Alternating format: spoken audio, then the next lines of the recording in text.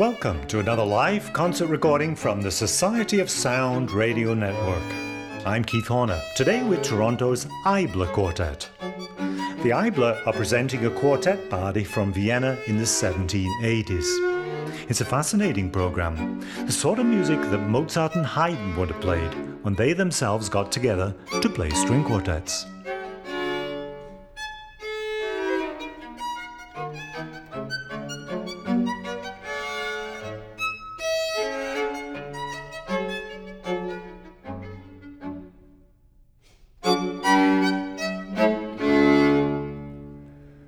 Both Mozart and Haydn were string players.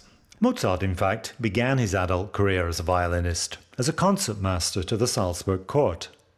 Later on in this show, we'll be hearing about a quartet party made up of both Mozart and Haydn and two other well-known composers of the day.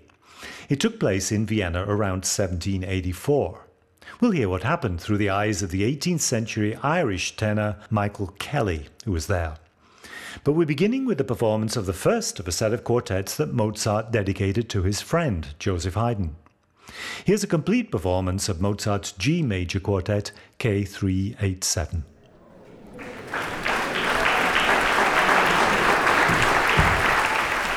The Eybler Quartet's violinists are Aisslinn, Nosky and Julia Wedman.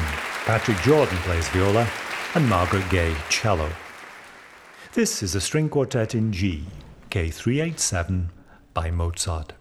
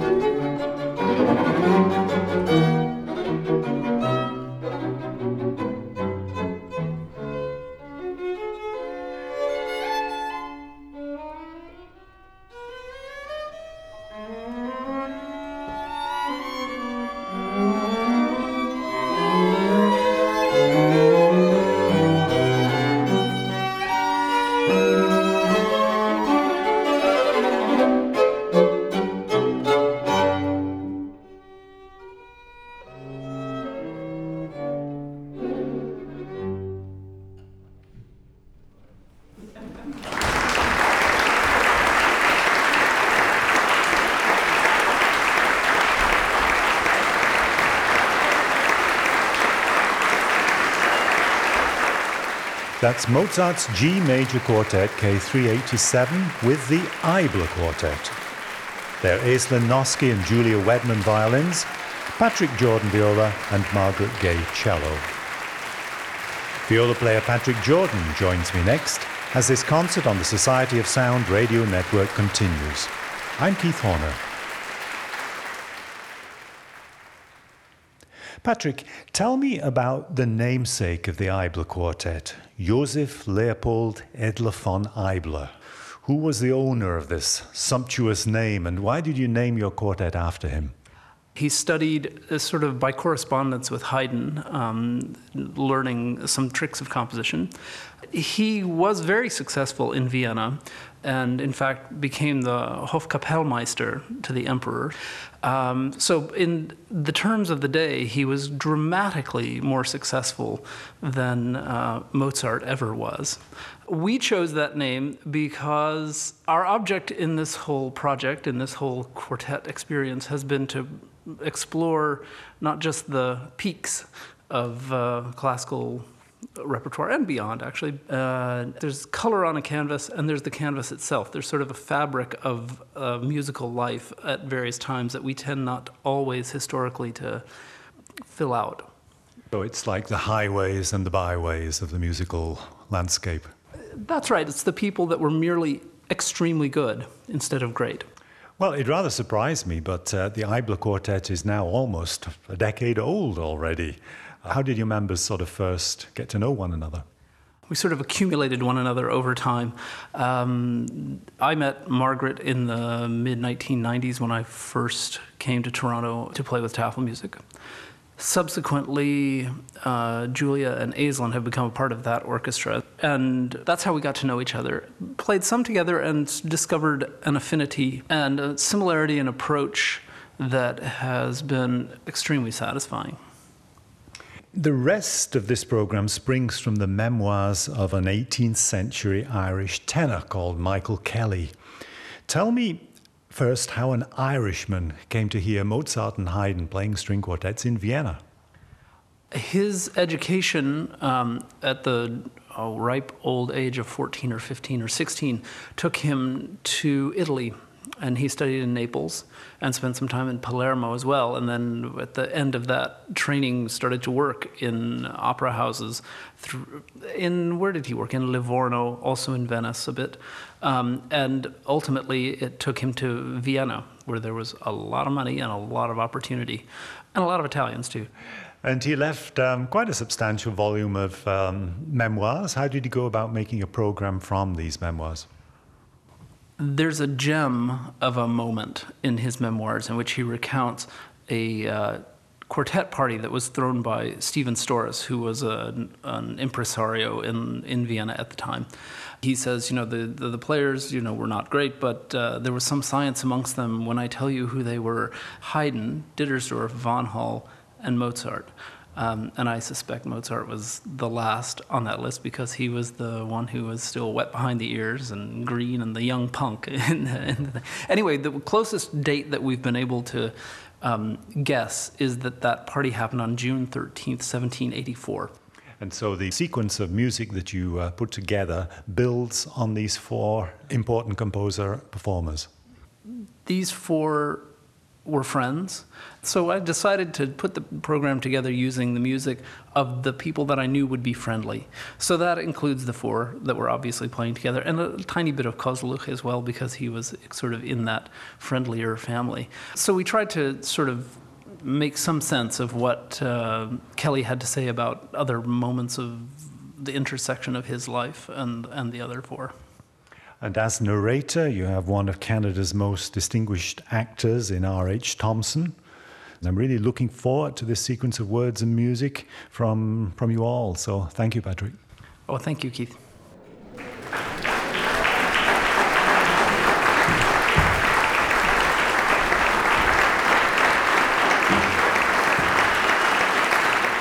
Let's listen now to the Eybler Quartet's Evening with Michael Kelly, with narrator R.H. Thomson.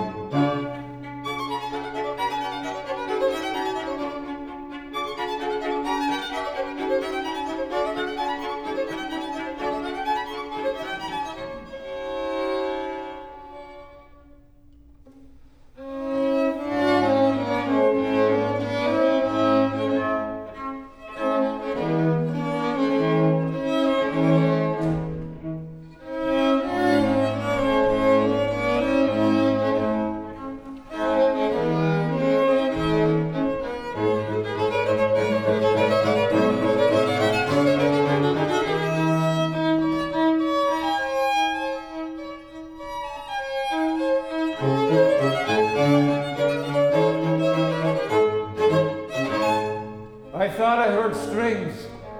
So this is that fine night, that fabulous quartet party, June 1784, at the house of my dear, dear friend, Stephen Storris. These memoirs of my active life have been thrown together somewhat in the manner of its journal. You know, incidents are recorded as they occurred, and scenes are retraced which have long since passed, and characters are recalled to literary life which have long since quitted this sublunary stage. And my memoirs aim at nothing but setting down facts as I remember them, and I surely suffer the scoundrels who criticise me thus. Any statement of Michael Kelly's is immediately suspect, and it is to thus deprecate the severity of such criticism by a candid avowal of my object that I proceed, without preface or apology, to a portion of my narrative.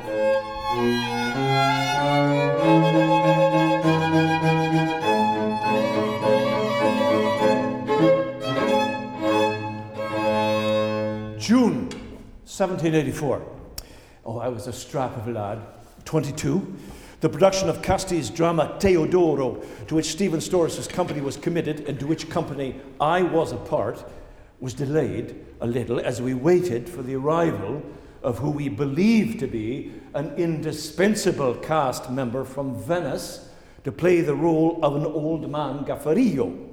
So while we were waiting, and in the interim, Storris gave a quartet party to his friends. And the players, they were tolerable. But not one of them excelled on the instrument that he played.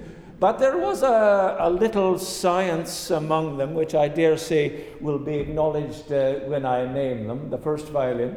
Joseph Haydn. The second violin. Baron Karl Ditters von Dittersdorf. The violoncello. Johann Baptist von Hall. And the tenor. Wolfgang Amadeus Mozart. The poet Casti and the composer Paisiello, they formed part of the audience, and I was there. And a greater treat or a more remarkable one cannot be imagined.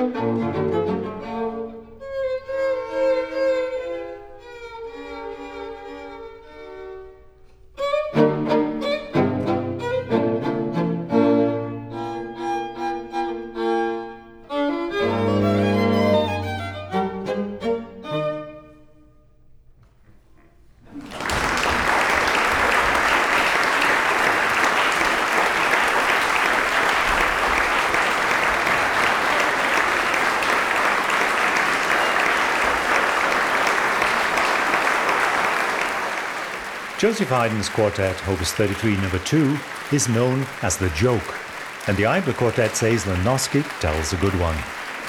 It's the sort of music played when Haydn and Mozart held one of their quartet parties for their own entertainment. Our fly on the wall of one of these evenings comes through the memoirs of the 18th century Irish tenor Michael Kelly. Toronto actor R.H. Thomson brings us Kelly's memoirs in this live concert recording as this Society of Sound radio network program continues. Trifling occurrences during our youth often influence our entire lives, and it was precisely one such happy occurrence that found me at Storace's quartet party that night, June 1784.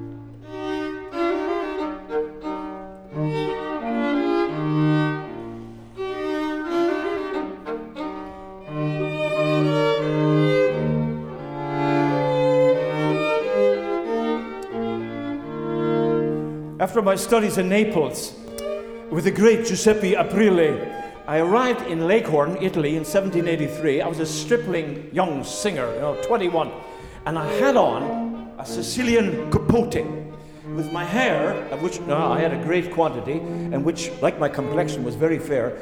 The hair was floating over it, and I was thin, like a walking stick. And as I stepped from the boat, I perceived a young lady and a gentleman standing on the mole making observations. And as the former looked at me, she laughed. And as I approached, I heard her saying to her companion in English, which of course she thought that I did not understand, "Look at that girl dressed in boys' clothes." And to her astonishment, I answered in the same language, "You are mistaken, miss. I am a very proper he animal, and I'm quite at your service." We all laughed till we were tired, and we became immediately intimate. And these persons, my acquaintance with whom commenced by this childish jest at the Mole and the Leghorn, continued through life the warmest and most attracted of all my friends.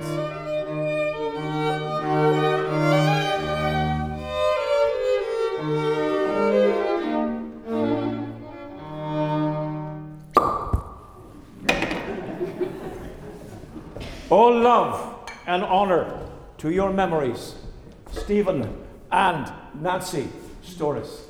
Stephen and Nancy Storace. Jeff. He was well known afterwards. He was one of the best of English composers.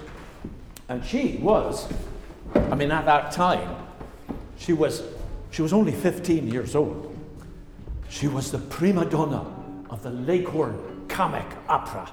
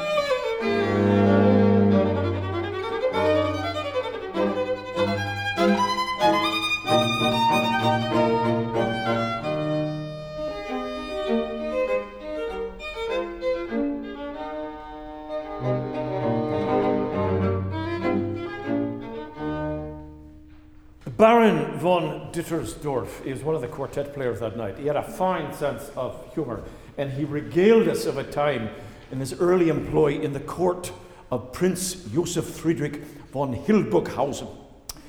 And this is precisely the manner in which von Dittersdorf recounted the tale to me. Now, it was on the occasion of an imperial visit. Several entertainments were organised by the prince, among them a fete honouring Bacchus, which was to have a comic interlude in the form of a ballet, and then featuring country lads and lasses, figuring as carpet knights and dancers and satyrs. And on the day that we were rehearsing, the prince said, "We must be thinking about an orchestra. It ought to be every bit as funny as the ballet. May I ask every member of the band to favour me with his opinion?" So even Gluck and Bono were consulted, and one proposed this idea and another that idea. And when it came to my turn, so I had to give my vote. And I said, last year at a village party, I'd heard two bagpipers. The large bagpipe is usually called the Polnischer Bock. Bock means he-goat. Right? The large bagpipe was an octave lower, and one melody was played on both instruments. So how would it be if we were to scour all the neighbouring villages for bagpipes, great and small, press them into service? And we'd be sure to find 4 out of the lot that would tune together, and these would be enough to fill the whole courtyard. Yours is the best plan of all, said the prince. Please, you see to the matter for us. So I ordered the steward to set off an express, then and there to every village to get together every bagpipe and Polynischer Bock that we found on the estate, and we got together over a dozen bagpipe virtuosi. And we were so successful, we found 2 small and 2 large ones that were perfectly in tune together. Then I got my violin, and I dinned the melody, again and again and again and again into the ears of the 4 pipers until they had it by heart. And days later, when the prince, he attended the final rehearsal, I had arranged the pipers behind one of the wings of the castle, and I told them to keep quiet until I called them, and then I returned to the rehearsal. Don't forget my orders about the bagpipes, the prince addressed me. Oh no, that's all done, your highness. Well, where are they? Well, I'll bring them at once. And I ran off hastily round the corner. I said, now come along, I said. And I shouted like mad, blew like blazes behind me.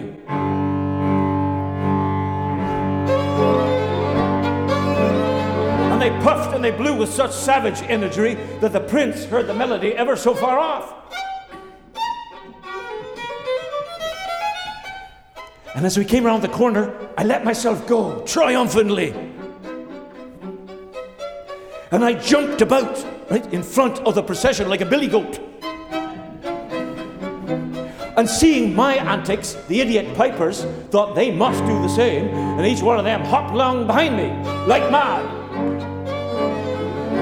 And this amused me so much that I redoubled my tricks, and their zeal knew no bounds. In short, 5 mad, jumping musical goats made the prince laugh till he cried, and the ballet dancers, oh, they shouted in chorus, and everyone bleated all round.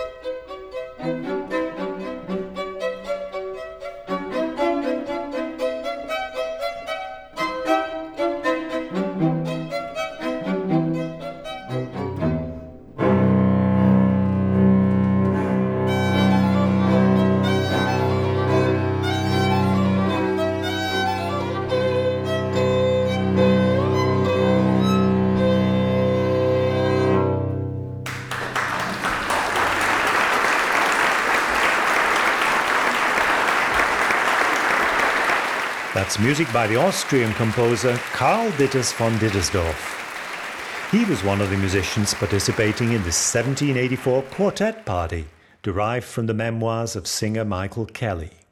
I hope you enjoyed it.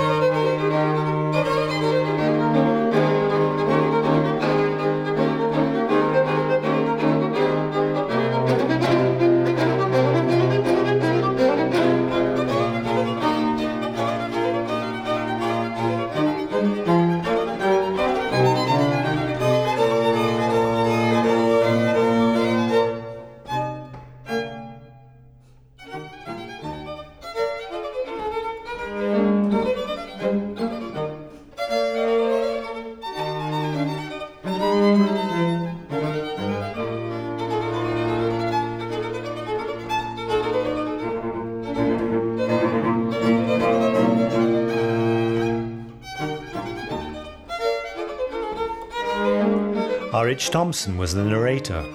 The Eybler Quartet includes Aisslinn, Nosky and Julia Wedman violins, Patrick Jordan viola and Margaret Gay cello. There's more about the Eybler at eyblerquartet.com, and Eybler spelt E-Y-B-L-E-R.